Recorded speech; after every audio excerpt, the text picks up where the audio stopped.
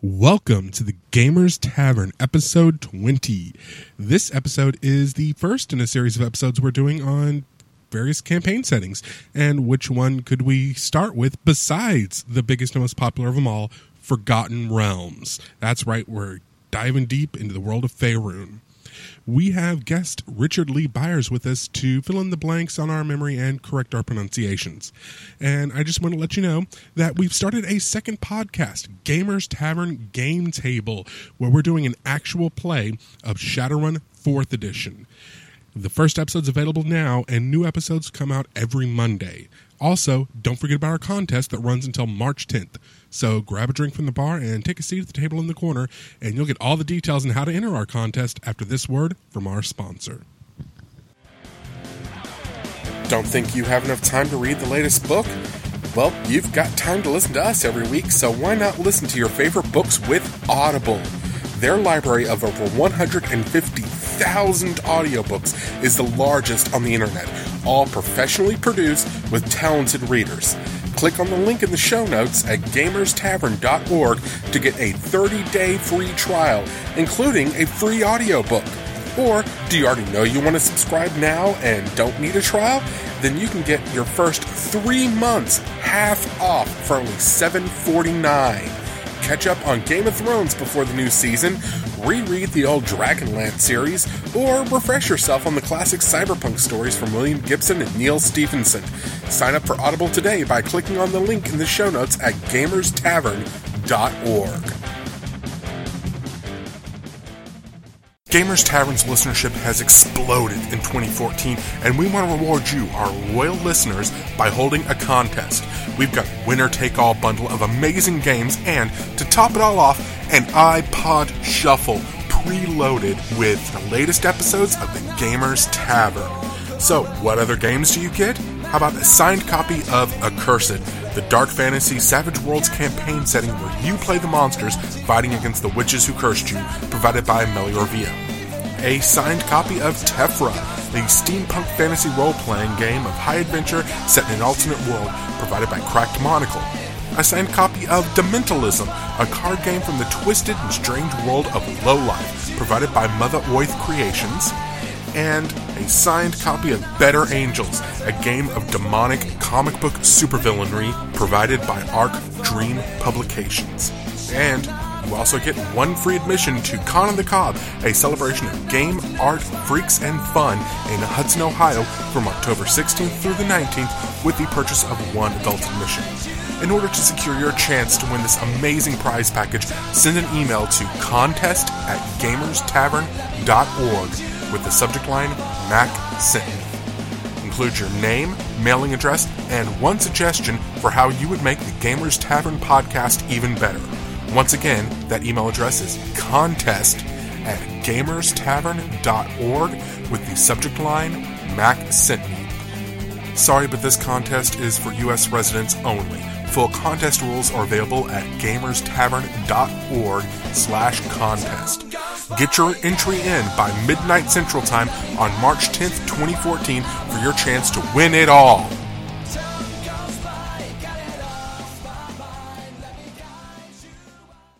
Hello and welcome to episode 20 of the Gamers Tavern. I'm your host, Ross Watson. And I'm Daryl Mott Jr. And tonight we have with us one of my favorite authors, Richard Lee Byers. Hey, how you doing? Doing great. It's wonderful to have you on the podcast with us. And I speak for both Daryl and myself when I say we're very grateful to have you join us tonight. Oh, it's my pleasure. See, tonight we have a different type of topic than some of the things we've talked about before in the show. Tonight's topic is actually going to be all about a campaign setting. The first in a series we're going to be doing on different campaign settings. That's right. And tonight's campaign setting is going to be the Forgotten Realms, of which Richard might know a little something. A little bit. So, Richard, one thing we ask all of our guests who come on the show is to tell us about their gaming character sheet. So maybe you can tell our listeners a little bit about who you are, where they might know you from, and where they can find you on the web. I'm Richard Lee Byers. I've written, around 40 fantasy and horror novels now, including a number of them set in gaming settings. I've done a bunch in the Forgotten Realms. I've done several back in the original World of Darkness way back when. I recently had a novella set in the accursed setting. Oh, yeah, he sure did. You guys might have heard of that one. It was awesome. You should totally check it out on DriveThruRPG or Amazon.com. It's called The Festival at Glen Elk. That's right. And as far as my resume as a gamer, I've been playing D&D since it was 3 beige pamphlets in a white cardboard box, and you had to take the crappy dice and mark in the numbers with a crayon if you really wanted to be able to read them.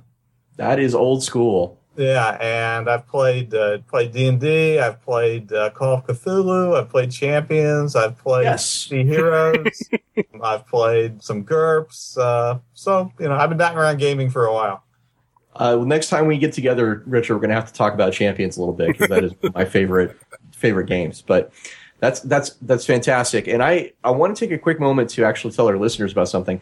I met Richard at Gen Con last year, and I talked to him about some of the books he'd written for Forgotten Realms, but I had completely forgotten. It slipped my mind that he wrote a trilogy of gaming novels that I thought were absolutely superb. And I wish I had thought about it then, but I can say now, Richard, since you're on the air, I am one of the biggest fans of the Scarred Lands trilogy, and I thought you did a fantastic job on those. Well, thank you very much. Those are really fun to write. I wish the setting had lasted a little longer. I would have been more than happy to come back and write more books about it, but the whole thing kind of went south not too long after I wrote those. So Scarred Lands is pretty much just a memory now, but I'm really glad you enjoyed those books. I thought they came out pretty well. The setting for Scarred Lands is really cool, but I also, I did really just love the novels. And in case you didn't know, actually, there's a company called Onyx Path that's sort of doing all the old White Wolf properties, and they have announced, Daryl, correct me if I'm wrong, but they've announced they're going to do Scarred Lands again, right? I believe they announced something along those lines. I can't remember when and what the announcement was, though. Well, there's been something said publicly about it. Yes. So, let's go there. Well, that's cool. I'll be looking forward to seeing that. Okay, so the next thing we do on our podcast is we want to talk about briefly what we've been playing since the last time we got together. So why don't we start with you, Daryl? What have you been playing recently? And in my long tradition on this show, I haven't actually gotten to play anything. I've just been preparing to play stuff, but this time's a little bit different because this one's going to happen because it's happening this Friday. Apparently, I just found out.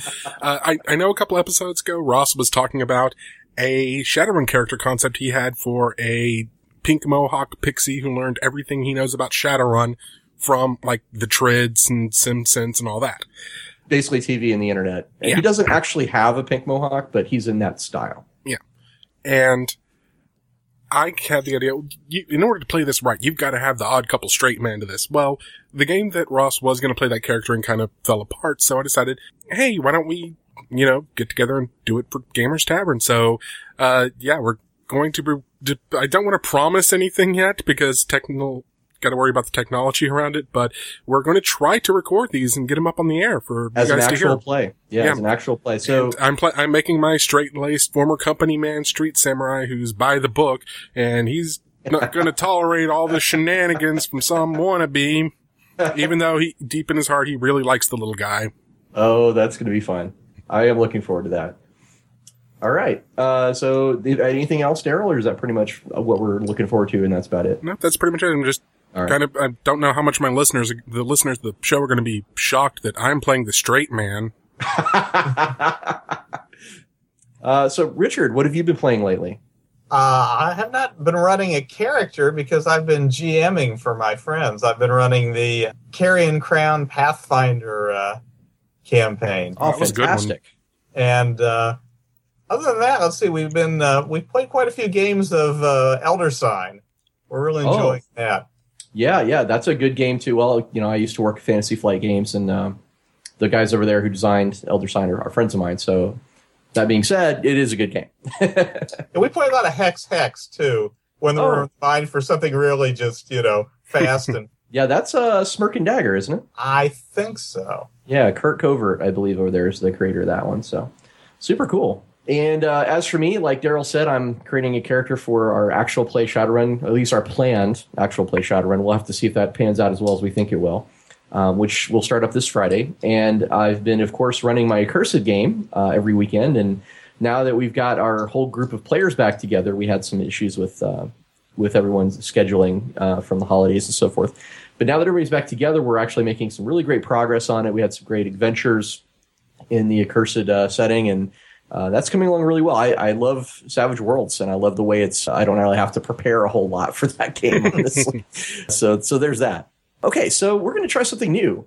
Isn't that right, Daryl? We got a new thing coming up. What would you say to someone who's never heard of what we're about to do on the Gamers Tavern? Let's see if this works. Okay. So it was decided that we wanted to have some kind of cool question that we asked our guests that was kind of unique, because it was kind of the thing we were lacking in our first 19 episodes, as we talked to our guests and everything, but we didn't really have like a unique question or something special that guest only said on our show. So we came up with a question in consultation with some of our fans. And so our question, for the very first time we're asking this question, but it's going to be like recurring from now on. So I'm like the guinea pig for this. You are the introductory guest. The question for you, sir, is what is your most memorable die roll? Oh, let me see.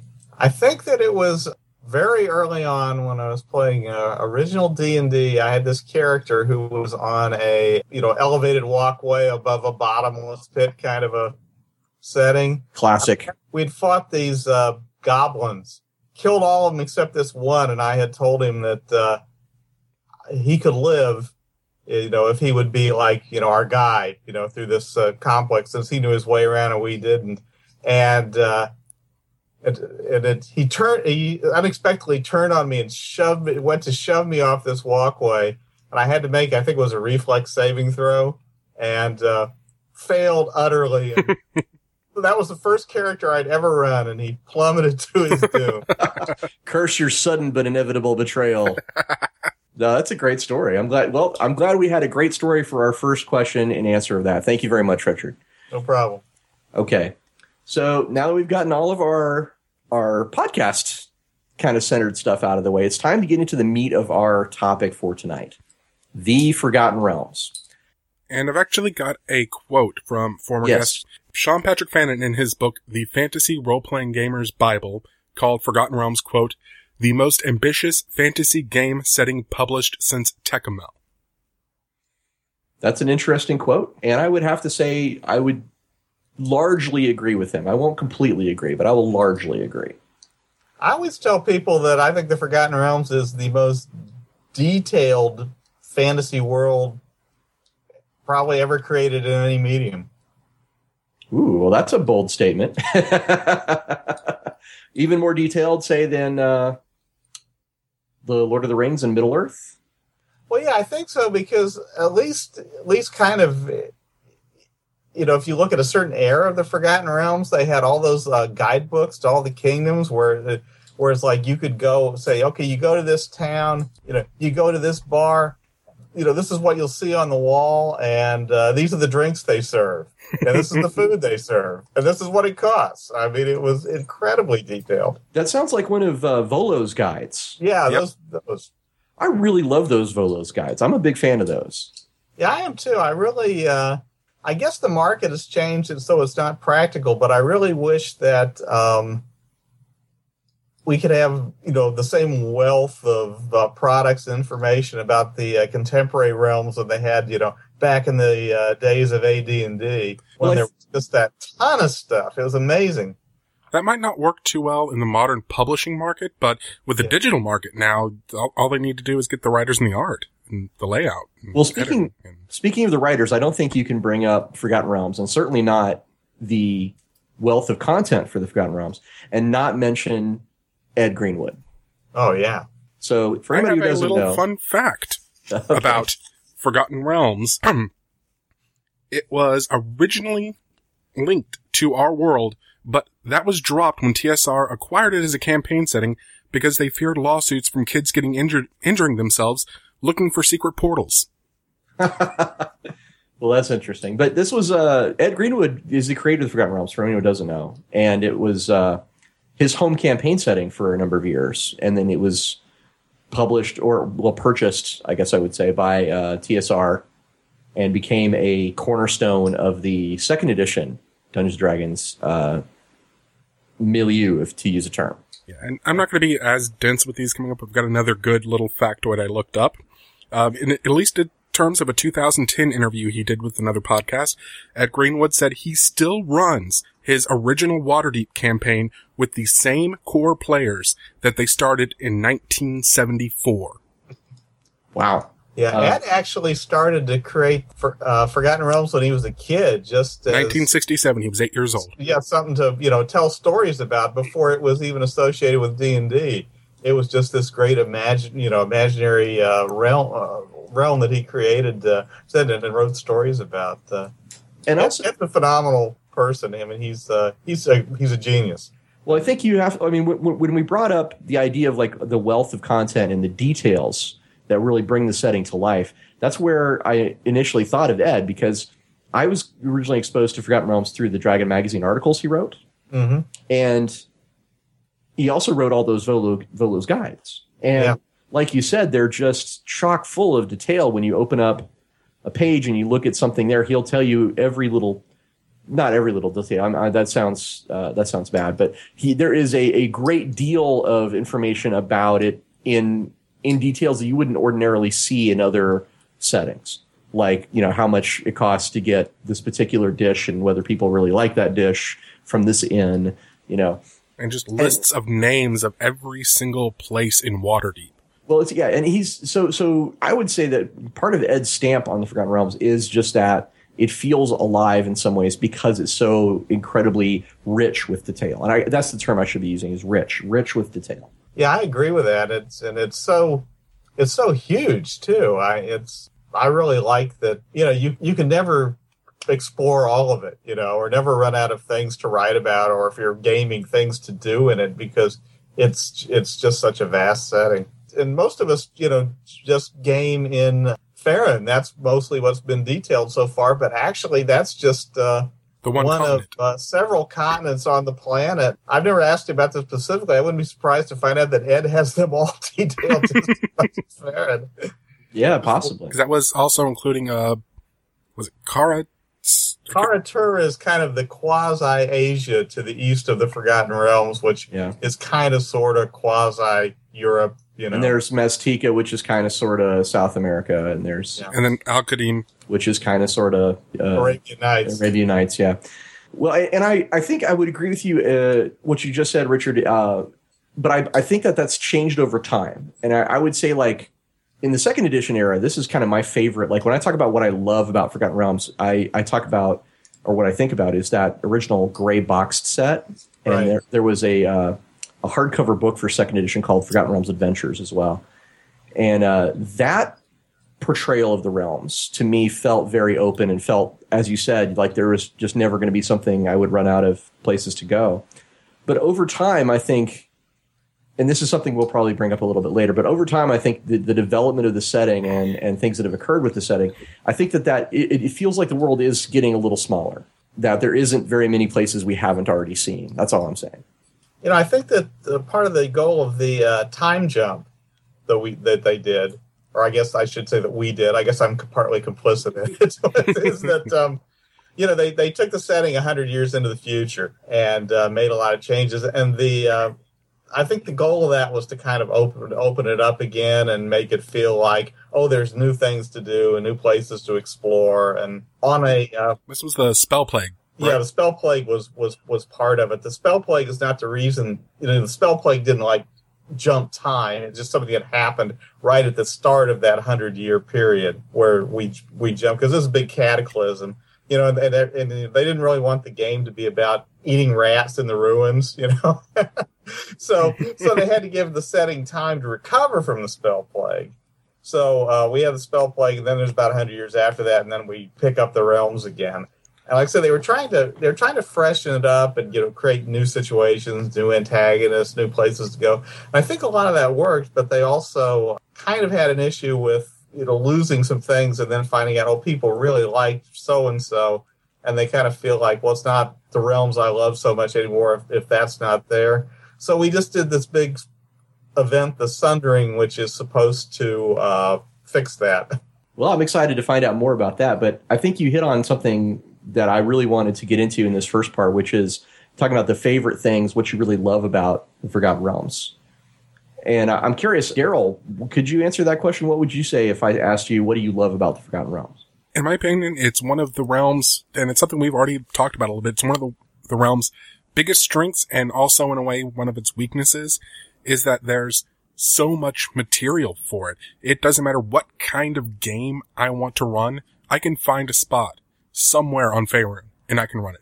If I want to run an urban-based intrigue campaign, that's kind of Waterdeep's forte. If I want to run a underground exploration sort of thing, Underdark. If I want to do an overland adventuring, chase down the magical MacGuffin to stop the apocalypse sort of campaign, I can do that too.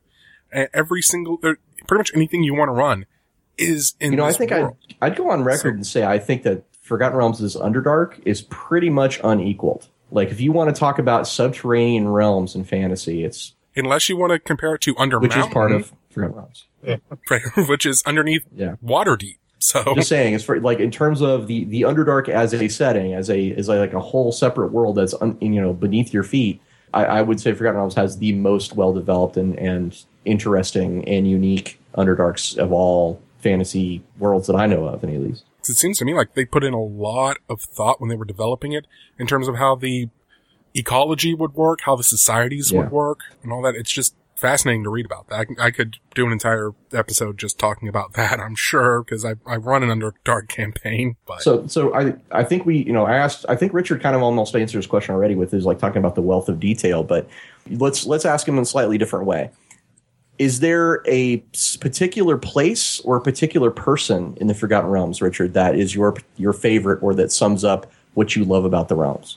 As far as a particular place, it's probably just kind of the Northeast, because that's where my books have tended to be centered in recent years. And so I've had to research it more and find out what's cool about it and everything. And, I like it because my character's adventure there. I like Fae a lot. I've written a whole bunch about it and expect to write a bunch more about it. It's a really interesting place and culture. Probably maybe more so before I kind of blew it up. But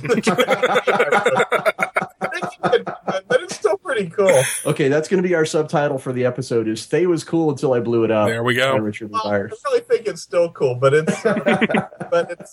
was, I wrote that trilogy as a tragedy because I wanted to, even though Fae was an evil place, but from a certain perspective, I wanted to write it as kind of the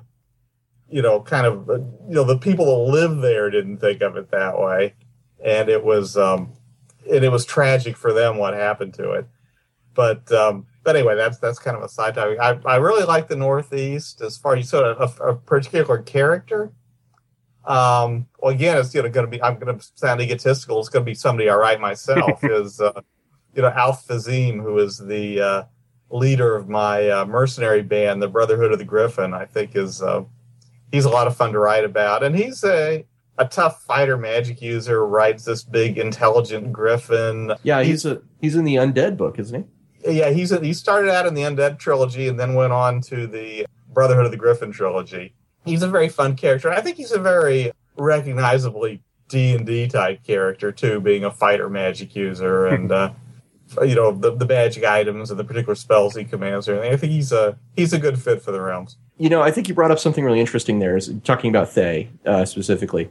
Well, Greyhawk kind of started with the idea that there were organizations of people in the world that had their own agenda, and it kind of started the idea that adventurers could sort of be sponsored in that way. But I think the Forgotten Realms took that idea and really slam dunked it, because I had never really seen that idea of like we are the Brotherhood of the Banner or whatever. They had all these.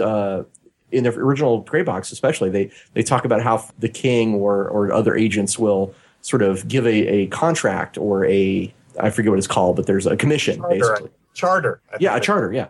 They will charter an adventuring party. I thought that was really cool. But the thing that even more blew me away was there was this organization called the Zentarim, and they were very well-organized bad guys who took great advantage of all of the magical stuff you can find in the Forgotten Realms. So you kind of get this, at least in my experience as an early Dungeons and Dragons player, you get this idea that, adventurers are super special, and it's not every day you're going to run into a guy with a dragon for a mount and a wand of magic missiles. But in the Forgotten Realms, the Zentarum, that was basically one of their, scouting parties. Was like a guy riding a dragon with about 3 wands, and I thought it was kind of like fighting your mirror match in some ways, the Zentarum, because they were also plundering tombs looking for relics of ancient lore and things like that. And then there was the Harpers, of course, which was I'm a huge fan of the Harpers. That was the first group I remember from any game, and I'm not saying it was the first one in a game, it's just the first one that I remember where it was.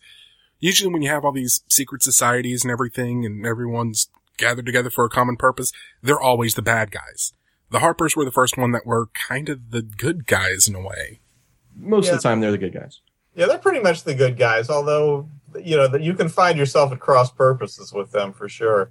In fact, they even have at least one splinter group from the Harpers called the Moonstars that didn't, I guess the goals are basically the same, but they didn't think the Harpers were kind of activist enough or something. I'm not sure if I got that right. I think I do. I think the Moonstar is a little more hardcore. That was another thing that I really like about the setting is that on its surface, if you just kind of look at it, it looks like your standard fantasy, good versus evil and everything. Even the good guys in Forgotten Realms, and this was by design from Ed Greenwood, even the good guys aren't necessarily as good as you think they might be, or especially as they think they might be. Just because they're good doesn't mean they're going to help you. That, and even the good guys, when they do good things, he was a big fan, it probably still is, a big fan of what on TV tropes is called good job breaking it, hero. Where the heroes do something good, and because of their actions, they overthrew the evil emperor. Yay! Except now there's a civil war breaking out and thousands of people are dying a day. Oops. Not saying that happened in Forgotten Realms, but that's an example of that trope. Yeah, his signature character is Elminster, who is kind of the spokesman for, you can't foresee all the consequences. You have to be careful, because I think it's in one of it might be in the Old Grey Box, or there's one thing that he wrote in Elminster's voice about, said, well, people say, why don't I just go blow away all the bad people? And it's not that simple. You can't just do that. Well, that, you brought up a very, I would say, volatile point right there. I would say it's a common complaint or criticism of the Forgotten Realms is that something we've brought up many times before, too. Well, it's actually got a name. It's called the Elminster Syndrome, which is, and let's define the term just so we know what we're talking about.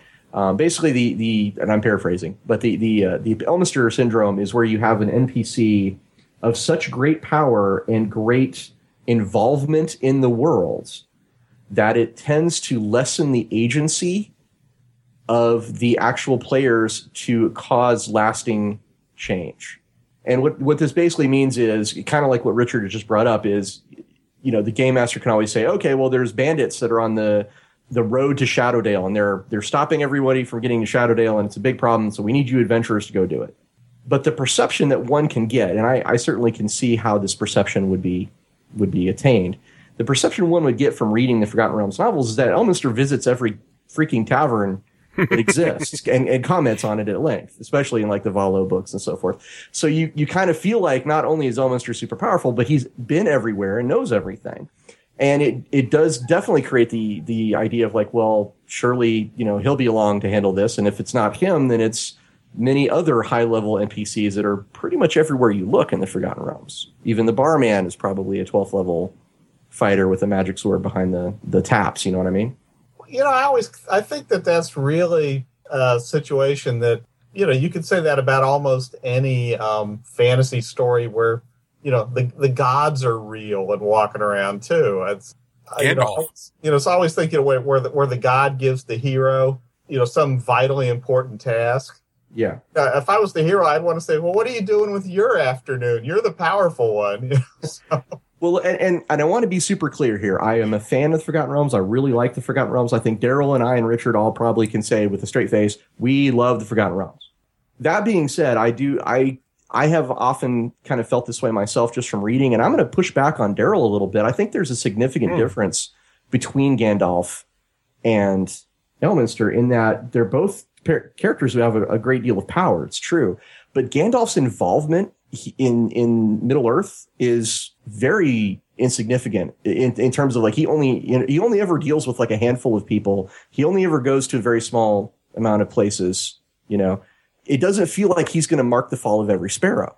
Whereas with Elminster, again, and I think this is just an artifact of him being so prominent in all of the write-ups of all the different places, and having met everyone, and having relations with multiple goddesses, for example, which is a true thing.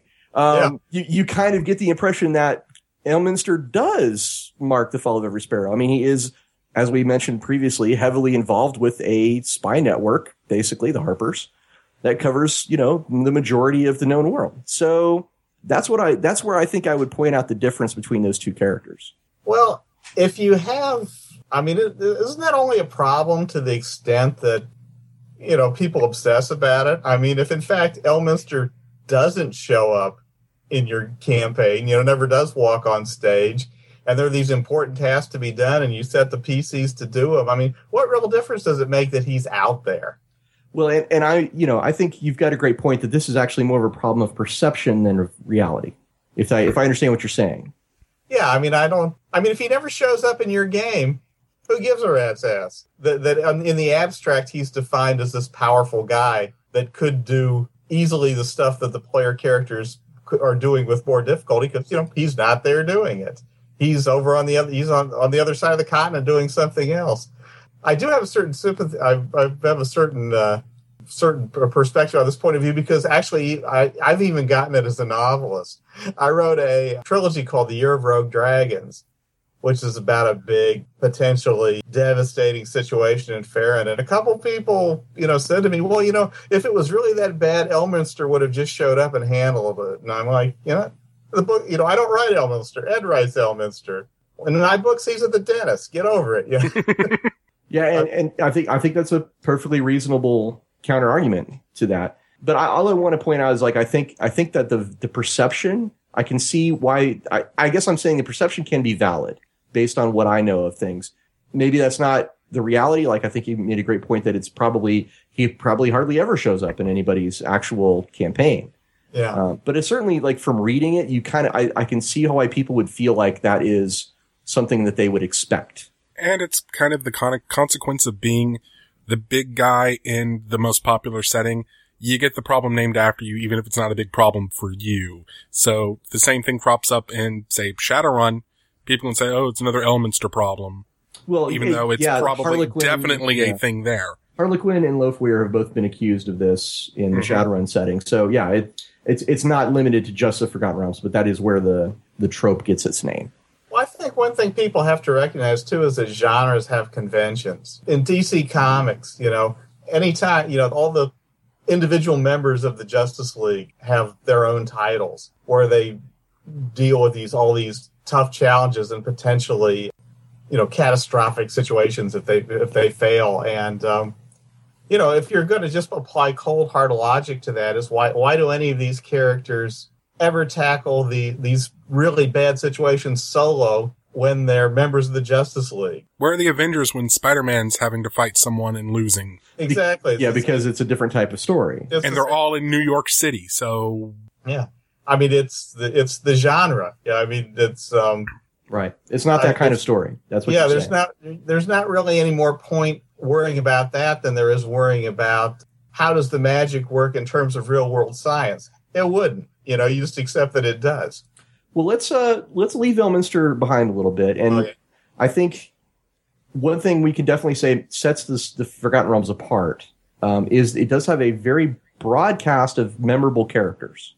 Mm-hmm. I would say some of the most remarkable ones being Keldon Arunsun, called the Blackstaff, Lord Pirgaron, obviously Drizzt Do'Urden from Bob Salvatore's books. What are some other ones, Daryl? I haven't read enough of the novels, honestly, to tell you. Well, some of these characters have only rarely or briefly appeared in novels, like the Seven Sisters. I'm also absolutely horrible with names, and Silverhand, I spend almost all my time in Forgotten Realms hanging around Waterdeep, unless it's in... Because I read a bunch of the Drizzt novels. And have you heard of Illustrial or Storm Silverhand? Silverhand I have. Okay, well, and there's also, I forget her name, but she's the wife of Kelvin Arensa. But there's a group called the Seven Sisters who are related to Elminster, and there's also the Symbols, one of them. They're all they're the seven chosen of Mystra, I believe. Right. That's right. So that's just one example of memorable characters that are straight out of not even out of the novels, just straight out of the setting. There's, of course, Zastam, who's the undead Lord of the Red Wizards. My guy. I wrote he's all over my Thay trilogy. And even the Zentarim have their own cast of really memorable guys as well. And you've also got the Masked Lords of Waterdeep, obviously. Of which Lord Pirgron is one. What I think also we should touch on this while we're talking about characters is the Forgotten Realms has been so well developed in fiction. I think, Richard, you'd agree with that. I'll go with that one. Even starting from the old Jeff Grubb Azure Bonds novels, way back in the day. Right. There's been a steady group of what I would say very talented authors. Elaine Cunningham being one of my favorites, along with Richard. Bob Salvatore, of course, with the sketching out what we know of Icewind Dale. Pretty much all comes from Bob Salvatore. And that was originally he got he was hired to do the novels for something else, and then he got put on to Forgotten Realms. And so he kept saying, okay, I want to write here. Oh, you can't do that. Jeff's writing something there. Okay, I want to write here. Well, Ed's writing something there. And so he went over this map, which the map wasn't really a map. It was a bunch of 8.5 by 11 pieces of paper that were faxed to his office. And it was a giant map. So they pulled a conference room, shoved all the chairs and tables to the floor, and laid out this giant map on the floor. And he found this one thing up in the corner. He says, what's this up in the corner here? It says Icewind Dale. It's like, I think that's a misprint or something. I have to nope, it's not a misprint. It's mine. That's mine. You guys stay out. That's mine. Well, I'll say this: we wouldn't know as much as we do know about the really interesting elven cultures of the Forgotten Realms without Elaine Cunningham and developing it through her books about Erlen Moonblade and her books about Evermeet, for example. Obviously, Bob kind of sat down what the Drow were like in the Forgotten Realms, to a smaller extent, maybe the dwarves. Well, let's ask the novelist. Richard, what do you think is probably the most interesting things that have developed about the Forgotten Realms from the fiction? Sembia was pretty much just kind of a blank on the map until some of us were brought on to do the Sembia sequence and about the Askevrin family. That we could take a lot of the credit for that. Yeah, that was Paul S. Kemp as well. Kemp on that. I worked on that. Let's see. Lisa Smedman worked on that. Yeah. Dave Gross. Lisa and David are both extreme. All of those guys you mentioned are really very talented authors. As far as other stuff that comes from that, Bob's work is really big. Elaine wrote Evermeet, Island of the Elves, and which is kind of a big sort of like James Minster's Hawaii or something, that kind of a book that really laid out the whole history of that realm. There's a Cormyr book that's like that. I think Ed wrote it in collaboration with somebody else who's I'm blanking on, but that's a comparable kind of book. Right. I mean, as far as laying down the fundamentals of what a particular place is like, that would be some of the main ones. A number of us have done books where something really interesting and dramatic happens in a particular area, and along the way we kind of show it in a way, that particular area in a way that maybe even a good source book wouldn't show it. Wouldn't give you the kind of the feel and the taste of it. But I don't know if we could actually say we created it. Well, I'll even go so far as to say the Forgotten Realms comic book. Actually, the Forgotten Realms comic book and the standard Dungeons and Dragons comic book back in the 90s, I think, were both set in the Forgotten Realms. The only thing I know about the Forgotten Realms comic book is cheese. That was their special episode one they did. All right. I'm not familiar with that one, but I am familiar with a really good comic book that was set in the Forgotten Realms. And there was another one that I believe they were both comics set in the Forgotten Realms, but one was actually called the Forgotten Realms. The other one was just kind of called Dungeons and Dragons. They had a centaur character and they had a golem character. There's some really cool, people you would never see in an adventuring party on the table, but they were still very cool and interesting characters. I think they've got one or more comics running now, although I have to admit I have not read them. But I think there are series going now. So now, okay. Salvatore and his son were writing something in Forgotten Realms, weren't they? Comic book? Quite possible. They've done one or more novels. I'm not sure about a comic. Well, and since we're talking about novels and things like that, that's a really great segue to get us into talking about some of the other tie-ins for the Forgotten Realms. And I'm going to specifically point out video games. Richard, have you played any video games set in the Forgotten Realms? I have not. I know they're out there. I haven't played them. There are some that are considered to be the most iconic or some of the best in their actual category. Of course, I'm talking about Baldur's Gate and Baldur's Gate 2.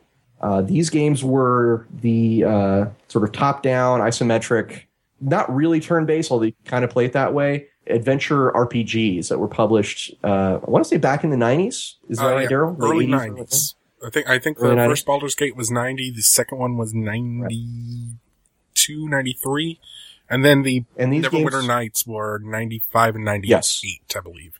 And they were definitely followed by Neverwinter Nights. And what's really great about Baldur's Gate is that not only is it a high-quality game, and they are, but they're also a high-quality introduction to what the Forgotten Realms are all about. If people haven't played them, actually, the remastered editions, what's called what are they called? The something edition? Enhanced edition. That's what they're called. The enhanced edition of Baldur's Gate and Baldur's Gate 2 are actually available now, and I've played through both of them, and they're wonderful. If you played them back in the 90s and you thought, wow, that was a lot of fun, go check out the enhanced editions because they add even more content. But there's like characters. I would say, actually, I don't know if you know this, Richard, but there is a list of the greatest companion characters of all time in video games. And one in the top 10, if not the number one in almost all of these lists, is a guy called Minsk from Baldur's Gate. Uh-huh. And he is freaking awesome.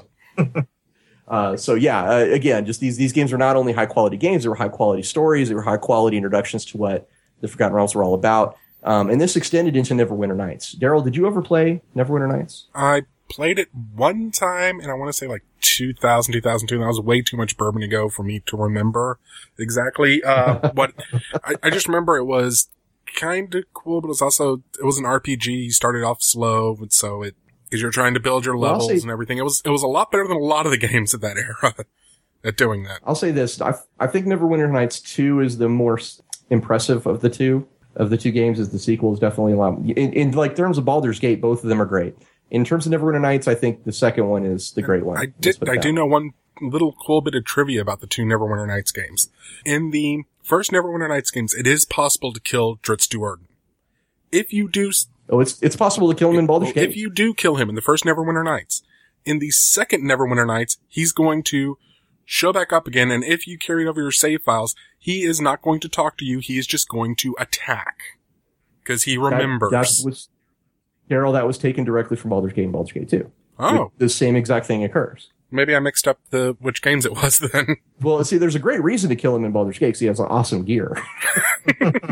So, moving on.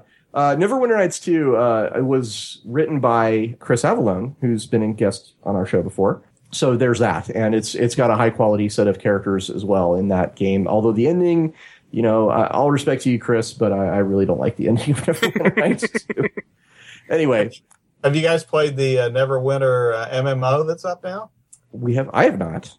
Daryl, have you played it? I'm not a big video game guy, so I haven't. I know a little bit about it, but I haven't played any of it. Have you played it, Richard? No, I was just wondering what your impression was. Well, I don't know yet. I know Bob has created content for it. He worked on some of the quests are things that he created himself. So I would assume that at least those parts of it are cool. He also worked on Kingdoms of Amalur: Reckoning, and there was an MMO that was being worked on as well by 38 Studios. That he was involved with that before that studio kind of crumbled and fell, and it was a big deal. So, but anyway, Daryl, what's the next thing we should talk about with Forgotten Realms? Well, we've talked about Ed and his influences on this. I kind of want to talk a little bit about Salvatore's influence on the game. He's undeniably a big influence on the game. Yeah. Not just a big influence, it's to the point where there are many people who more associate Forgotten Realms with Salvatore's work than they do Ed Greenwood.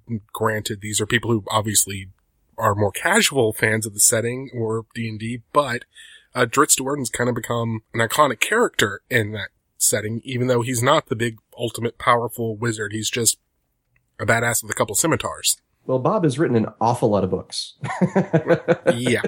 I've only read about the first 9 or 10 Drizzt books, but I gotta say, Homelands, which was the first story chronologically of the story. It was the fourth book in the Drizzt series because it followed the Icewind Dale. This was a flashback, but it is hands down one of my favorite tie-in fictions that I've ever read because it just went into so much depth in this culture that up until this point, the Drow are they're the bad guys. You go kill them. And it actually went and explored how their society worked, and it was a really fascinating look at that sort of, what's the word I'm looking for? I don't think it's jingoism, but it's just outlook, maybe. Well, no, it's a specific style of where it's basically untapped political potential structure. things, like basically very, very open to you're always watching your back, traitors all the time, and it's very chaotic, but it's a controlled chaos. And America. I'm kidding. It's a totally paranoid kind of society. To all the NSA agents who are listening to us record this podcast, I just want to say I am a total patriot. Anyway. And please don't forget, I used to have a security clearance. Yeah, Homeland is a really great fantasy novel. It's a really daunting one to try. That and by extension, Bob's whole body of work, because he keeps dealing with the Drow in book after book, is a very intimidating thing to try to kind of work around or add a little something to. You worked on one of those. You worked on one of the War of the Spider Queen. Yeah, didn't you? I worked on the first book in R.A. Salvatore's War of the Spider Queen series, and which is all set in Menzoberranzan, just like Homeland. And when I was writing that book, it was like between him and Elaine Cunningham, who has also written some books about the Drow, is like, geez, what can I show and what can I talk about that they didn't already do brilliantly? I mean, if you read Dissolution, which is the title of my book, it's almost, I mean, you could almost map it as like, well, nobody said neither Bob nor Elaine said a scene here, so that's where I'm going, because I felt like there's. I can't beat them at their own game. I'm not going to show something they already showed and showed it better because they're so damn good, and then their work on the Drow is so beloved. So I was just really, really working to say, well, what else is down here that I can show? Fortunately, there's this great Menzoberranzan box set, right, which details the whole city in a lot of detail, and there's a whole lot to it. So I said, okay, I can go here, I can do that, and that's how I wrote that novel. Yeah, and if you look at like any of the second edition Dungeons & Dragons books that are like focused on Drow, there's a book called Drow the Underdark, for example. It's very clear that his work on defining that particular race kind of spread out through the zeitgeist, if you will, of the creators at the time. Well, it's such a powerful vision. I mean, who doesn't love a society which is so beautiful and exotic and rich in magic and so damn evil. It's just fun. Yeah. And in his books, Drizzt gets a lot of complaints, and again, I've only read about the first 9, so I can kind of see where it may have gone in this direction, but of Drizzt himself being, kind of flat and a little bit boring and a little bit to the point of being Mary Sue, a lot of people say. I don't agree with that personally, but I can see where they might see that. Well, I kind of know where that's coming from, Daryl. There was a period of time, and I want to say it was mid to late 90s, that if you were playing Dungeons & Dragons and someone brought a character to the table who was an elf, there was probably an 80 to 85% chance that character was a drow with 2 scimitars. Yeah. It's fair to say Drizzt is probably the most imitated fantasy character that I'm aware of. Worse than Wolverine and Shadowrun. Maybe not. Okay, but really close. They're probably, neck and neck for the most imitated, fictional character as a role-playing game character. The one thing I wanted to bring up about that is he had so many other characters that were really, really cool and interesting. Artemis Entreri is always a favorite of mine. Oh, God, he's amazing. Great character. It is, and he is one of the few bad guys who kind of gets away with it in that era of the game. Well, yeah, okay, so you want to talk about bad guys who get away with it. Yeah, he's one of them. But during that era. Well, I'm still talking about during that era. Okay. The other one from the same era, and I'm sure Richard's going to know who I'm talking about, is Elaith the Serpent Kralnober. Yeah, in Elaine's books. Oh God, Elaine took a character that I think Ed had just kind of made as like an entry in a book somewhere. By the way, there's this guy called Elaith, and she took him, and as she described it to me one time, she said, "I put him in my purse and ran away." And she does this wonderful evil elf who's totally not a drow, by the way, totally a surface elf, and is gonna, he will never let you forget his heritage, let me tell you. But that is another one thing about the Forgotten Realms that I think we kind of glossed over that, but great villains, wonderful villain, including Artemis and Elaith and Zastam and all the guys we've talked about before. And even when you get the ones that are like cookie cutter villains, or they're just like always, a lot of the drow had a lot of depth to the characters, even though they were just pure flat out evil and doing things just to do evil things, which is, as I've said on previous podcasts, something I'm not a fan of. Well, Richard told us what his favorite hero was, which is his Griffin Rider, Magic User, Fighter Magic User guy. I forget the name, actually. What's his name? Alf. So who's your favorite villain, Richard? Oh, gotta be Saz Tom. Yeah. I mean, I said I wrote him in my Fae trilogy, and I just loved him. I really like Samaster too, though, who I killed, but he can, of course, get better if anybody ever decides that he should. But he's a lot of fun. I did a Chazar in my Chesenta books, who was the Dragon King of Chesenta back in the day and had been lost for 100 years, and I brought him back, but I brought him back crazy. So he was sort of Dragon King Caligula. And, he was a lot of fun to write. You see, I'm egotistical enough that my favorite stuff is the stuff I did. I don't know. If I'm being honest, I got to say that. No, hey, that counts. That totally counts. One of the things I thought was really cool about Forgotten Realms, too. I mean, Daryl, did you have a favorite villain? I mean, before we move on.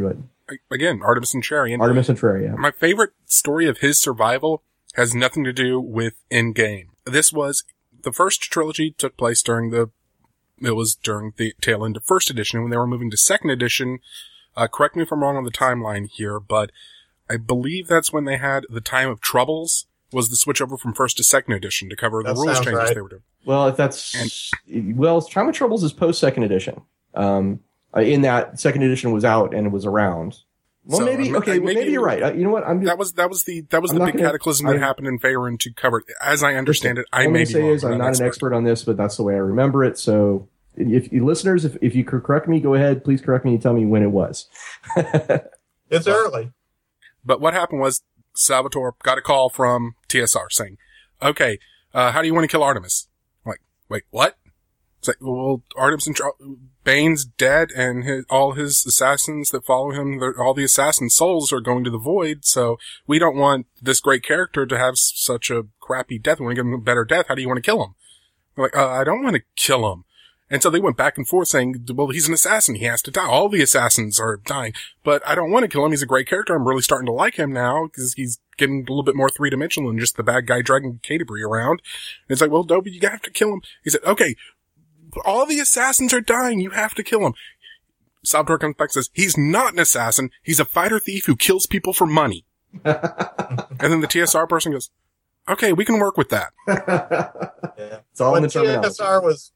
What TSR was doing there is a prime example of what you shouldn't do when you have a have a universe that has gaming products and fiction products. You shouldn't think that the fiction products have to be pegged to the minutia of the game rules. That's a bad way to proceed. I don't think they're doing that anymore, and I really hope that they don't get back to it. Well, the rumor is that Salvatore and Greenwood themselves were involved with the Sundering event that they're doing for the new edition. Well, hang on. I want to actually address something Richard just said. Now, I agree with you in the broad sense that you shouldn't be your hands should not be tied by the game mechanics. But would you agree if I said that the verisimilitude of what the Forgotten Realms is to some extent bound up in those mechanics? Because we know what wizards can do, because we know what fighters can do, that kind of a thing.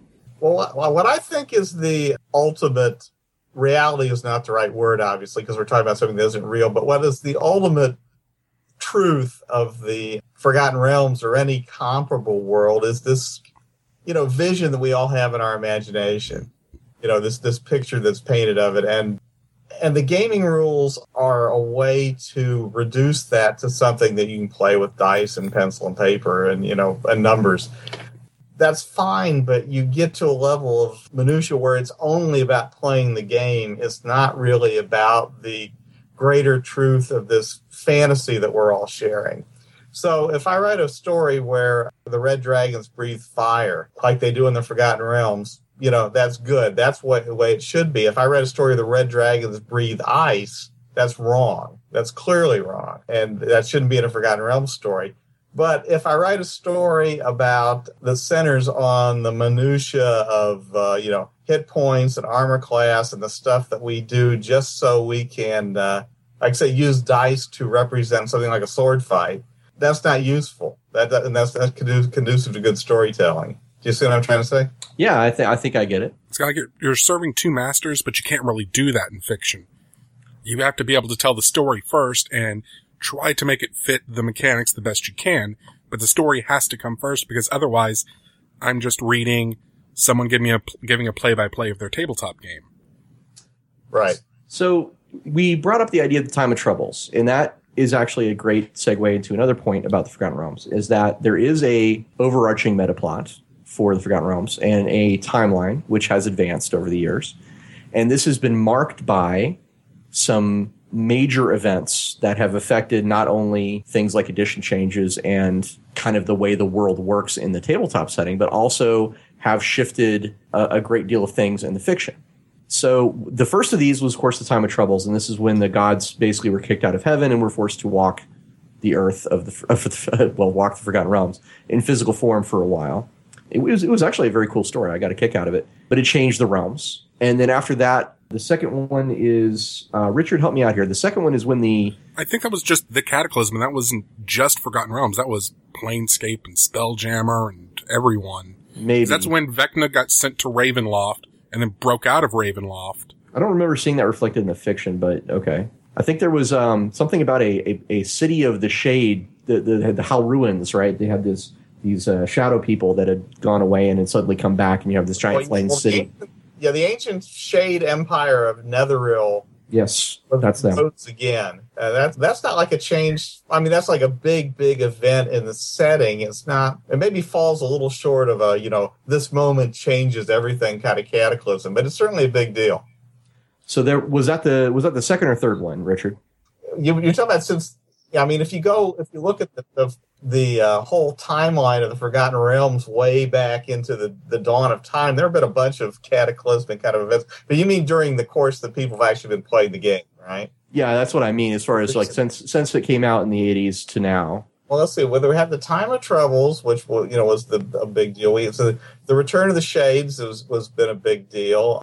I did the Year of Rogue Dragons, which was about biggest, worst, and as it turns out, last rage of dragons that there will ever be.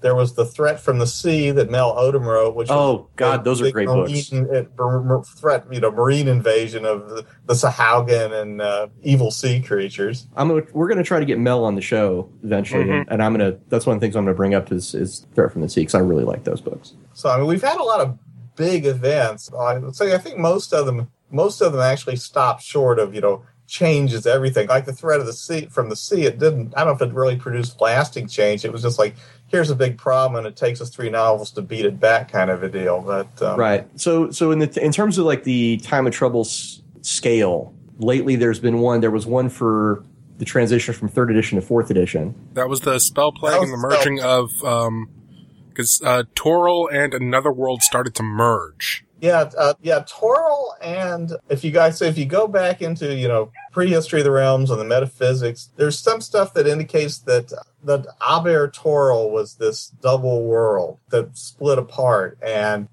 in the Spell Plague, the two worlds become congruent again, and you have all kind of cosmic upheaval. Magic stops working correctly, as it also did in the Time of Troubles. In this case, it's because the weave is destroyed. Mistra dies. A lot of the gods exit the scene. Maztica disappears, and a new continent from Aber appears out in its place. A city of Dragonborn from Aber appears in northeastern Farron. It's then the Underdark gets opened up, and it's no longer underground. It's like a chasm now. Is that? Well, there's a big hole opens up into it. I mean, the Underdark, which basically underlies all of the Forgotten Realms. Well, they didn't change much, did they? Jeez. You have to scrape off the whole top layer to open it all up, but they did open a big hole down into it. And then after we did all that, then we jumped the calendar forward 100 years and said, okay, and now we're talking about this version of the Forgotten Realms.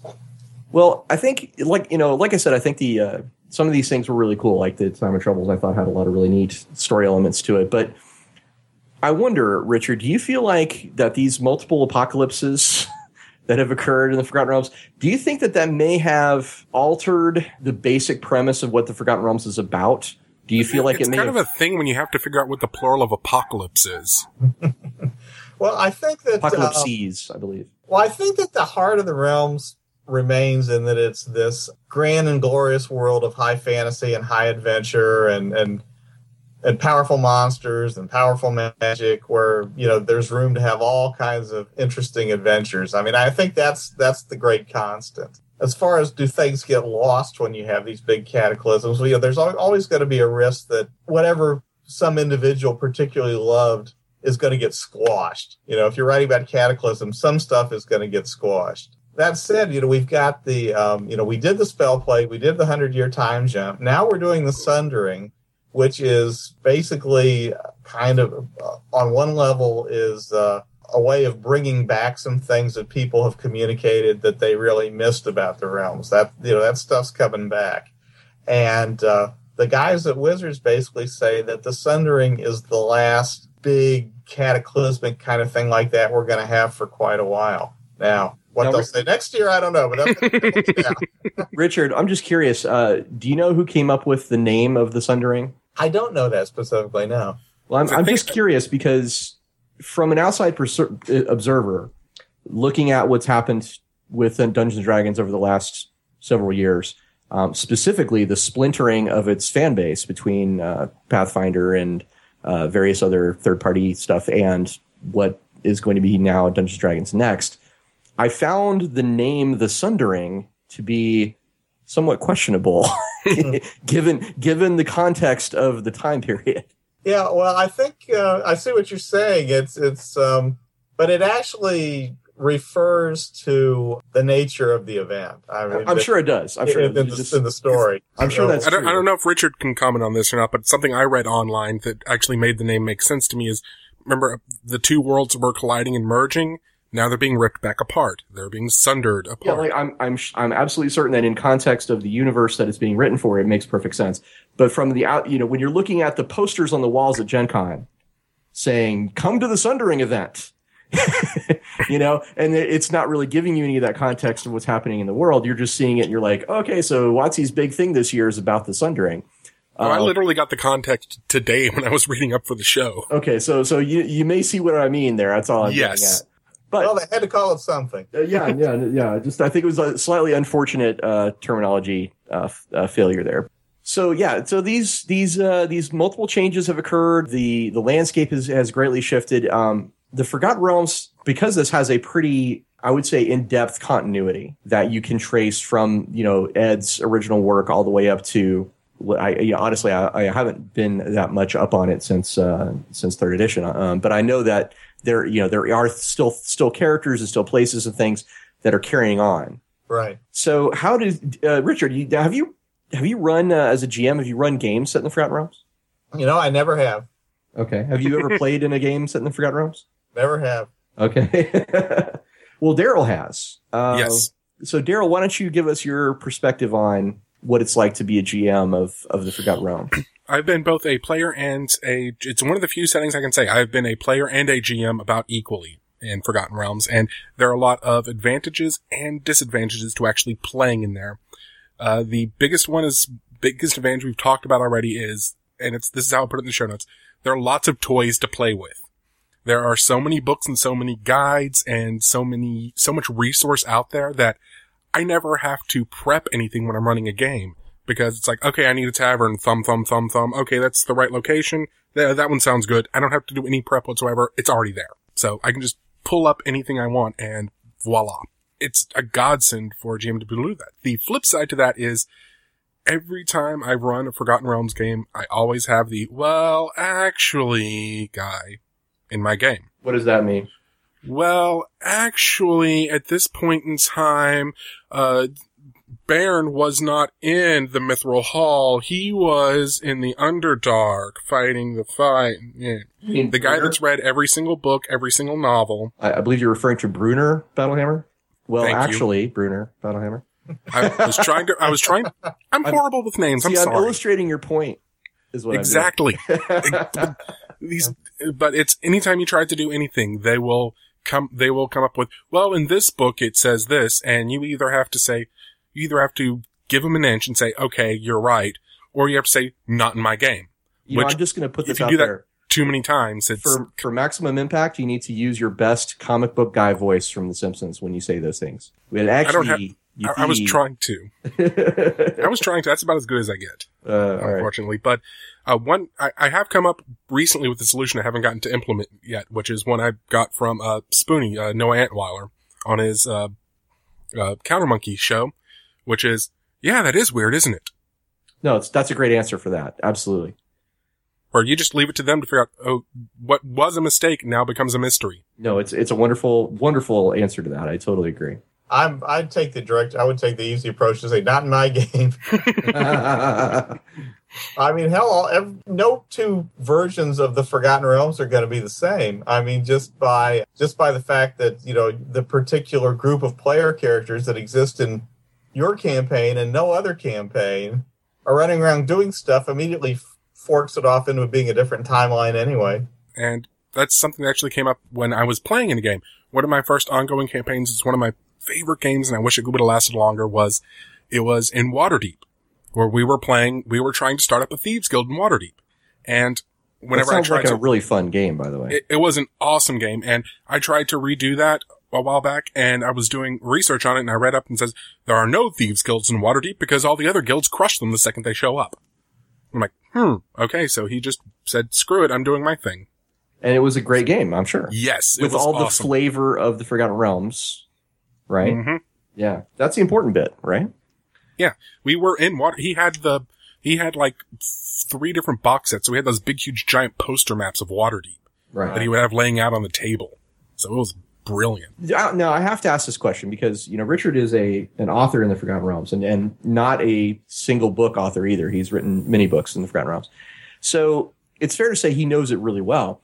So, Richard, my question to you would be, if you were to GM a game in the Forgotten Realms, do you have an idea of what your game would be about?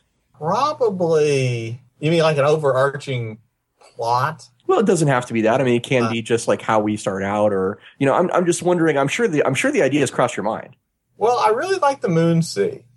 I wrote part of my actually a good deal of my Year Rogue Dragons trilogy is set around the Moonsea, and I think that's a really nice kind of contained area. It's for part of the Forgotten Realms where you aren't necessarily going to have like the huge powers coming in there and messing around there all the time. It's far enough from Cormyr and Netheril and places like that the big Mordor kind of places or whatever aren't going to be screwing around with it too much normally. We got all these nice little kind of nice little city-state sort of areas. You've got the Zentarum at the west end of it, who are a good ongoing group. I know I would probably set the game at least while the characters were working up a few levels, starting out around the Moonsea.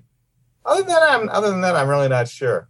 It sounds cool. I'd play in that. What about you, Daryl? If you were going to run a game in the Forgotten Realms, what would your game be about? I actually got about when I was reading, like I said, before we recorded the show today, I was reading up about all the different things. I'm like, oh yeah, that would be awesome. Oh yeah, that would be awesome. Oh yeah, that would be awesome. I really want to do a really deep, like getting into the political intrigue of Waterdeep, a really good urban campaign where you never really leave the city. It's all about dealing with that. Or, without even leaving the geographical area, let's go into Undermountain. The biggest dungeon ever created by the Mad Mage. So let's start exploring and seeing what weird stuff's down there. Well, the Undermountain is an enormous dungeon, and it's one of my favorite supplements for Forgotten Realms. In fact, I would say that you can get an awful lot of Ed's flavor just from actually reading his descriptions of the dungeon rooms from Undermountain. And it's got a wonderful character who created it. This guy called Hallister Blackcloak. Again, one of the many archmages who calls Faerun his home. Who was made famous to new people like me who don't know. Like I said, I only know the Drizzt novels and Waterdeep pretty much, but I didn't know Hallister until the last Penny Arcade thing where they had a big giant Pacific Rim tribute where they had a giant animated statue of Hallister fighting a Tarrasque in the middle of the city. Was this a comic that they did, or? No, this was their demo game they did at the 2013 PAX, run by Chris Perkins. Cool. All right. Well, there you go. Patrick Rothfuss replaced Will Wheaton in this one.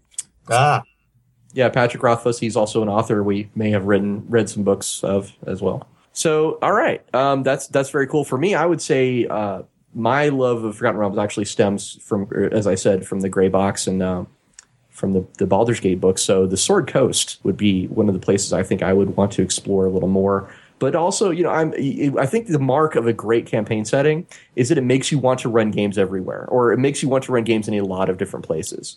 See, I can't think of a campaign, but there's a game. I would love to run just a session. I can't remember the name of the city, but it's the city that's kind of isolated by itself because it's the one where they do all the magical experiments. And they have the shield up around themselves.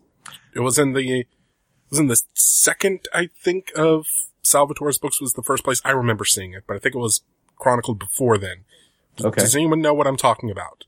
I don't remember the name of it. But you know the place I'm talking about. It rings a bell. I've read that novel, but I haven't read it for a number of years, so it's a little hazy. It's basically just, they're not gnomes, but imagine a gnome tinkerer, but they're all mages, and they're going nuts in this little city because they know they can do whatever they want. Speaking of mages going nuts, there is the mage asylum called Spellhold, which is on the Sword Coast near Am.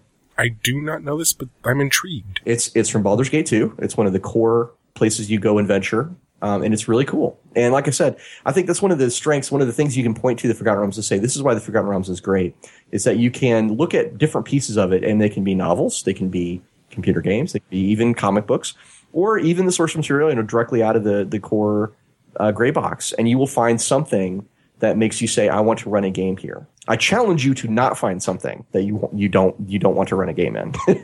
Yeah, I would agree. It's like if you don't find something in the realms that gets you interested and excited, I mean, you probably aren't a sword and sorcery fan in the first place. Because there's so much. I think a lot of that goes back to, and I'm looking at my fact sheet again, Ed Greenwood's rule for writing in the realms. Quote, "For every one of my loose ends you tie up or explain, create 3 new ones and weave them into the realms to keep it alive and interesting." Huh. That's an interesting approach. I'm not sure I agree with that 100%, but it does explain an awful lot. And it's definitely a way to keep a setting that's this in-depth alive in ways, because there's so much you can do in it. And when you, in published material, start addressing some of it, you have to have new material to replace it. So there's been an awful lot of settings, I would say, over the past that have suffered from excess of content, where just the flavor, the uniqueness of it is kind of bled away over time. And I would even point to such things as like Dragonlance, which over the years has become kind of a big mess of stuff. You go back to the 80s and Speaking of a cataclysm every other week. Yeah, well, you like I said, you go back to the 80s, you know exactly what Dragonlance is about. But if you ask me today what it's about, I couldn't tell you. But the Forgotten Realms has been very fortunate in that it does retain that unique flavor. It does. And I think a lot of that has to do with Ed sort of still being involved after all these years. I think one big advantage that the Realms has over Krynn, the Dragonlance world, a setting to remain fresh and exciting, is that Krynn is, you talk about the Elminster syndrome. Krynn, all the stories about that really, really are about the companions of the Lance, that core group of characters. And it's very clear that things that don't happen to them are peripheral. And I would argue that despite the existence of characters like Elminster and Drizzt, that the Realms is much more wide open. I mean, it's not about some single character or group of characters whose influence determines everything. It's the world, Well, I agree with you in the larger sense that what you said is, that the Realms characters don't define everything about the Realms. That's totally true. We should have a conversation about Dragonlance sometimes. I think we'd have some interesting points on different things there for sure. let's actually go back to some of the things, Forgotten Realms that are great. Do you guys remember the Bloodstone trilogy of adventures? Yeah. Those are amazing. So long ago, I can remember almost nothing. These were one of the things about the Forgotten Realms that is cool is that it does allow you to play games at many different levels in the Forgotten Realms. Like you can play a first level 0 to hero story. You can be like, we're all from a little village tucked away in a dale somewhere. Or you can play, hey, we are basically the Justice League where we are high level characters of the Harpers or something. And the Bloodstone trilogy was for these high-level epic characters. And it was, you fought Orcus, if I remember right. You straight up fought Orcus. It's a badass series of adventures, dude. And there's places like that in the Forgotten Realms. You can page through and you can find there used to be I forget the name of it, but there was a castle that, a keep where a hole had been opened up to the lower planes and demons were just pouring out of it all the time. Stuff like that. They had many different regions of their setting where you could say, like, let's say we're walking around as first level characters, right? There's kind of an expectation that anything we are going to encounter is going to be appropriate for our level. But in the Forgotten Realms, it's totally possible to have a dragon fly overhead, even when you're a first level character, because that's what the setting is like. I mean, there is non-level appropriate material, Turn the wrong corner and you walk straight into a beholder at first level. Right. And I think that adds actually a cool bit to gaming and playing in the Forgotten Realms is that, because these things are out there, you play a little bit differently. It feels a little bit more unique because of that. I'm sitting here remembering the Bloodstone modules. I wrote in Year of Rogue Dragons. Part of my story is set in the Bloodstone lands. So I had to basically see what all was in those modules and make sure I was consistent with it, and of course steal ideas and stuff. Yeah, well, the Forgotten Realms has been blessed to have not only a lot of great authors and a lot of great supplements, they've had a lot of great adventures too. Undermountain being one that we've already discussed a little bit, which actually became a box set on its own, I believe. Two box sets actually, because there was and then more stuff on top of that. There was there was an adventure, 2 box sets, and then it was more like a campaign setting book. Right, but there's also Under Illifarn, and Under Illifarn is a great second edition dungeon, basically. I wouldn't call it an adventure, but it's definitely a dungeon, and it's a really cool one. There's the Haunted Halls of Evening Star, which is probably one of my favorite low-level Forgotten Realms adventures, because it introduces you to an awful lot of really cool things in the realms, including the Zentarim are part of that. Are you guys familiar with that particular adventure? I am not. Okay. Well, I encourage you to check it out sometime, because it is very, very cool. And, of course, there's been some adventures later on. Daryl, can you think of any adventures that you remember being memorable? There is one, and I just cannot think of it or anything to describe it right now. Okay. Safe to say that you also have fond memories of adventures. Oh, yeah. In the Forgotten Realms. Okay. Because a lot of the encounters seasons that's been going on are actually in Forgotten Realms for D&D Next. Right. So that brings us to, things have changed, and now we're in the 4th edition and 5th edition Forgotten Realms. And as I said earlier in this podcast, I am not honestly that familiar with what is kind of the new status quo. And Richard and Daryl have kind of talked to us a little bit about that, but this would be a great question since we have Richard on. What is, if you had to explain to someone what the Forgotten Realms are about now, based on the changes and things that have occurred and what the newest storylines and stuff are, how would you describe the Forgotten Realms? What is it about? Then, like I said, I would always describe it, at any point in its history as a world of, high adventure, high fantasy, big magic, big monsters. The current event is the Sundering, where, we are, in fact, having another kind of big cosmic sea change, which is taking us forward into the next setting. And because AO's rewriting the tablet, isn't he? Yeah, that's part of it. That's kind of the ultimate metaphysical justification for what's going on. That and the fact that, as you said, the two worlds are now coming apart again. So what kind of impact would that have if I want to set a game in this particular part of history? It depends on where you want to set it, because it's having different impacts in different places. What's the thing that's happening everywhere, though, is that, the gods who are under are kind of freaked out that he's rewriting the tablets, because they don't know what it's going to say, what they're going to say, exactly what their situation will be when they are revised.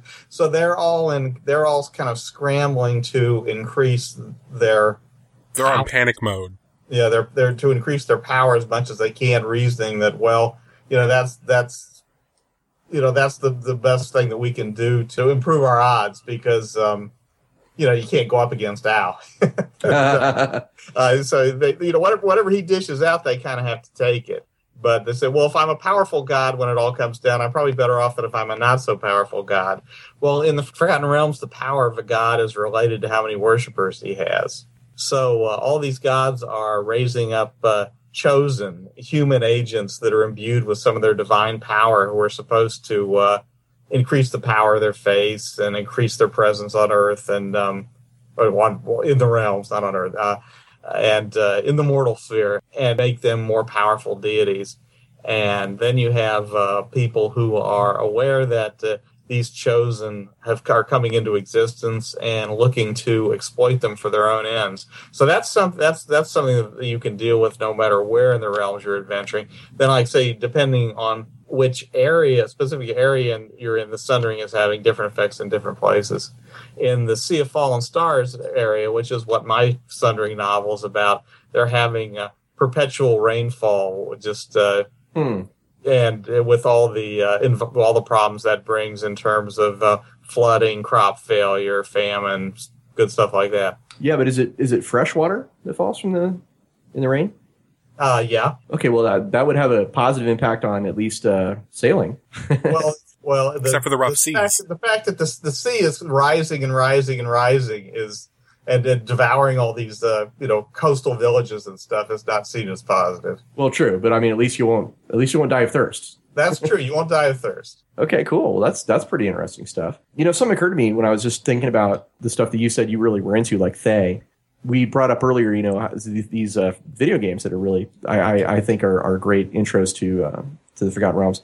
And I thought I'd make a note of telling you, Richard, that they do go into pretty interesting places in those video games with regards to Thay. In the enhanced edition of Baldur's Gate 2, they have what's called the Black Pits, which is kind of these gladiatorial arenas, and there's this whole storyline of a red wizard who has sort of designed this testing ground for warriors to see who the greatest of them all is, and he has a very interesting menagerie of servants, including a fallen Deva, which is kind of cool. Yeah, that sounds like something a red wizard would do. Awesome. This is probably the point where we should turn it over to Richard and let him tell us about what is coming out from him that we should be on the lookout for, because I know he's got several books in the pipeline and at least one that has just recently come out. Okay, well, the book that has just come out is, in fact, my Sundering novel. It's called The Reaver. It came out on February the 4th, and I encourage everybody to check it out. The nature of the Sundering series is that each of the books can be read separately, although if you read them all, you will get the big, grand, and glorious picture of what the Sundering is doing to all of Faerun. But each one has its own storyline. And so if you haven't gotten around to reading one of the books before mine, you can still read mine and enjoy it. Mine is about all new characters, so if you haven't read any of my previous books, it doesn't matter. Once again, you can enjoy it. I have got a bunch of books out over the years. You can find them all by looking me up on Amazon. I've got a couple self-published ebooks I'm really proud of and I'd like to pimp. One is a collection of my sword and sorcery stories that are not set in shared worlds. It's called The Plague Knight and Other Stories. You can get that on Amazon. I've got a collection that's a little bit of this and a little bit of that, some of my fantasy, some of my horror, one humorous essay called The Q Word and Other Stories, again on Amazon. I have a post-apocalyptic superhero series called The Imposter you can get. Well, hang on. I think I really want to hear you tell us about The Imposter, because I've read the sort of synopsis of it, and it sounds fascinating. I would love to read more about this, but please tell our listeners, what is The Imposter about? Okay, it's set in what was kind of your standard superhero world. If you are familiar with the Marvel Universe or the DC Universe, this place would kind of seem familiar to you, but that was before the story starts. If you read superhero comics, you know that they periodically have to fight off an alien invasion.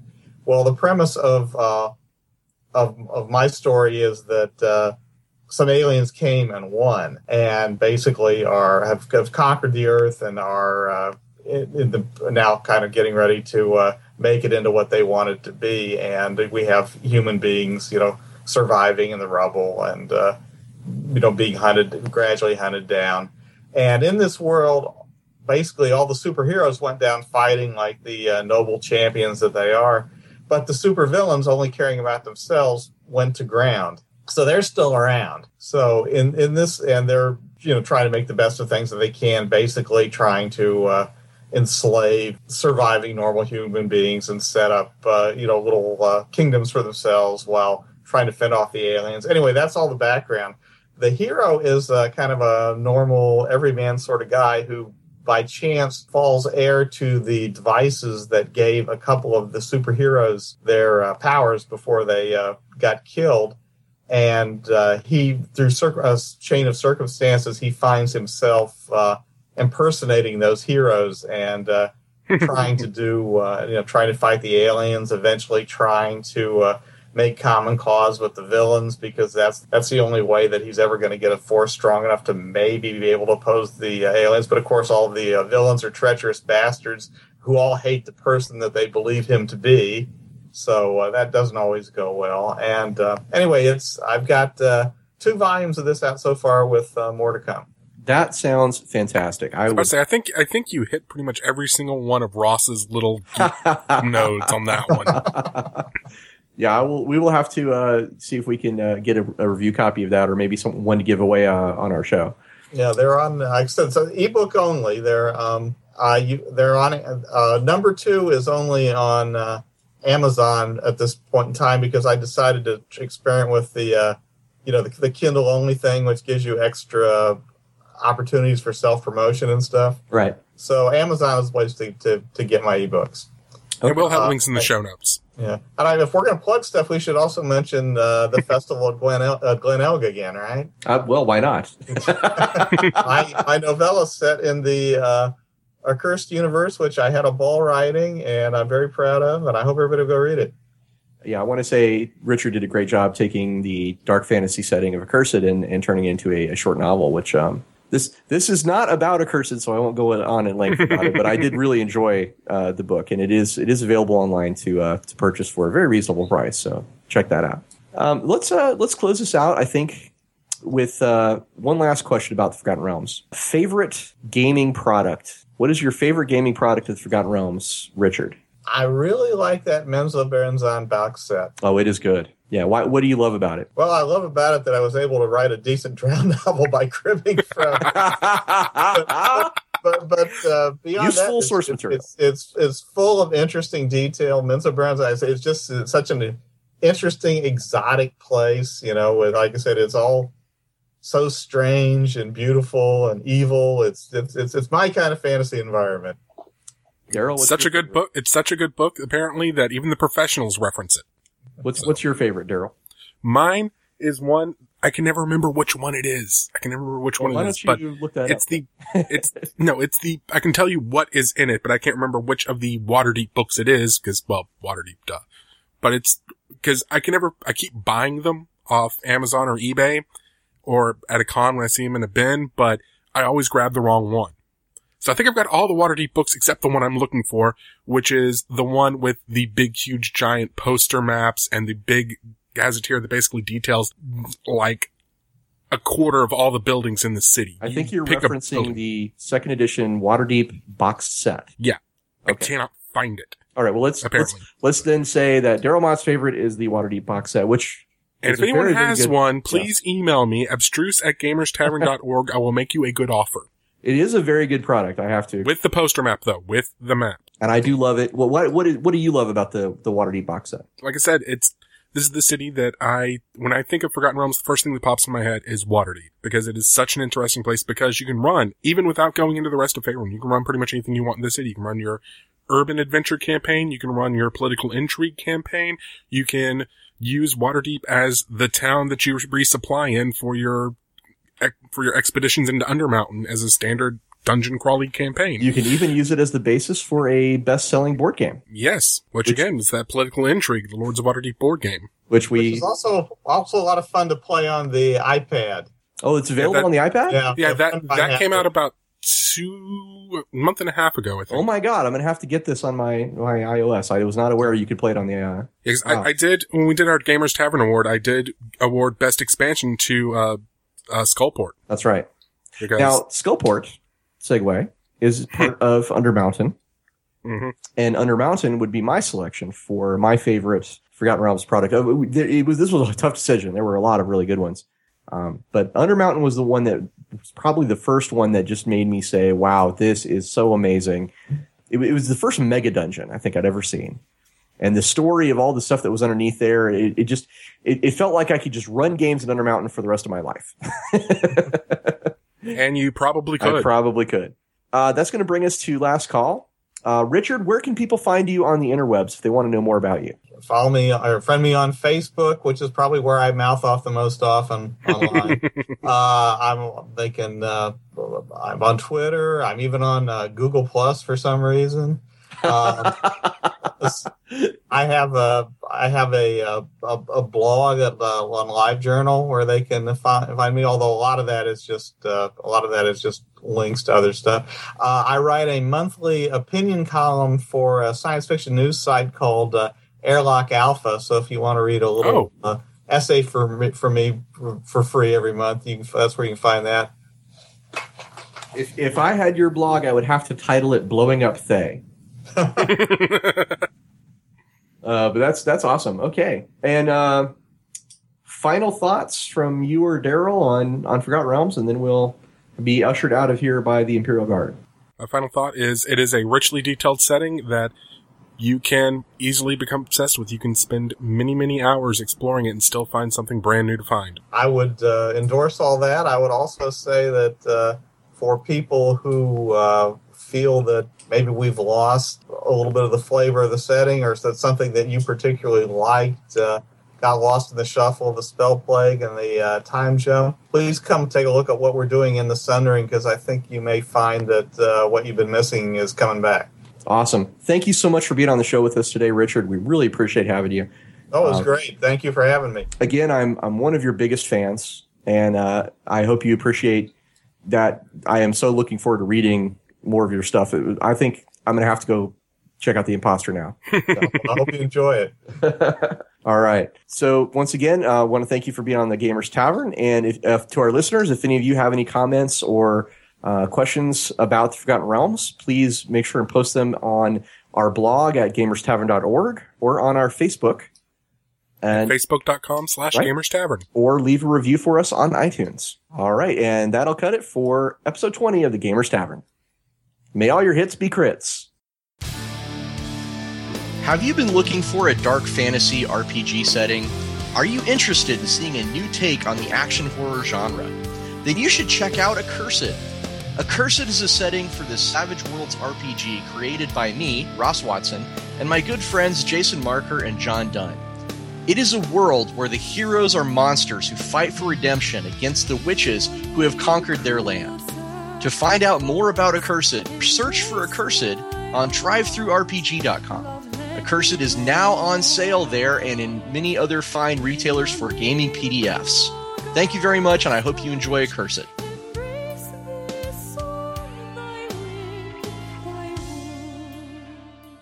Gamers Tavern's listenership has exploded in 2014, and we want to reward you, our loyal listeners, by holding a contest. We've got a winner-take-all bundle of amazing games, and to top it all off, an iPod Shuffle preloaded with the latest episodes of the Gamers Tavern. So, what other games do you get? How about a signed copy of Accursed, the dark fantasy Savage Worlds campaign setting where you play the monsters fighting against the witches who cursed you, provided by Melior Via. A signed copy of Tephra, the steampunk fantasy role-playing game of high adventure set in an alternate world, provided by Cracked Monocle.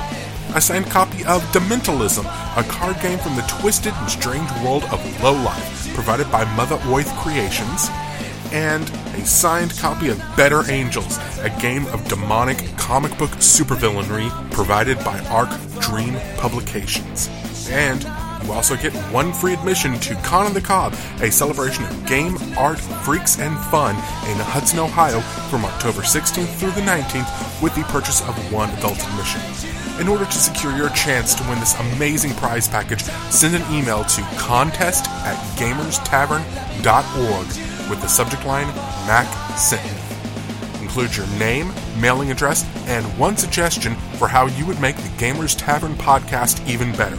Once again, that email address is contest@gamerstavern.org with the subject line, Mac sent me. Sorry, but this contest is for U.S. residents only. Full contest rules are available at gamerstavern.org/contest. Get your entry in by midnight Central Time on March 10th, 2014 for your chance to win it all.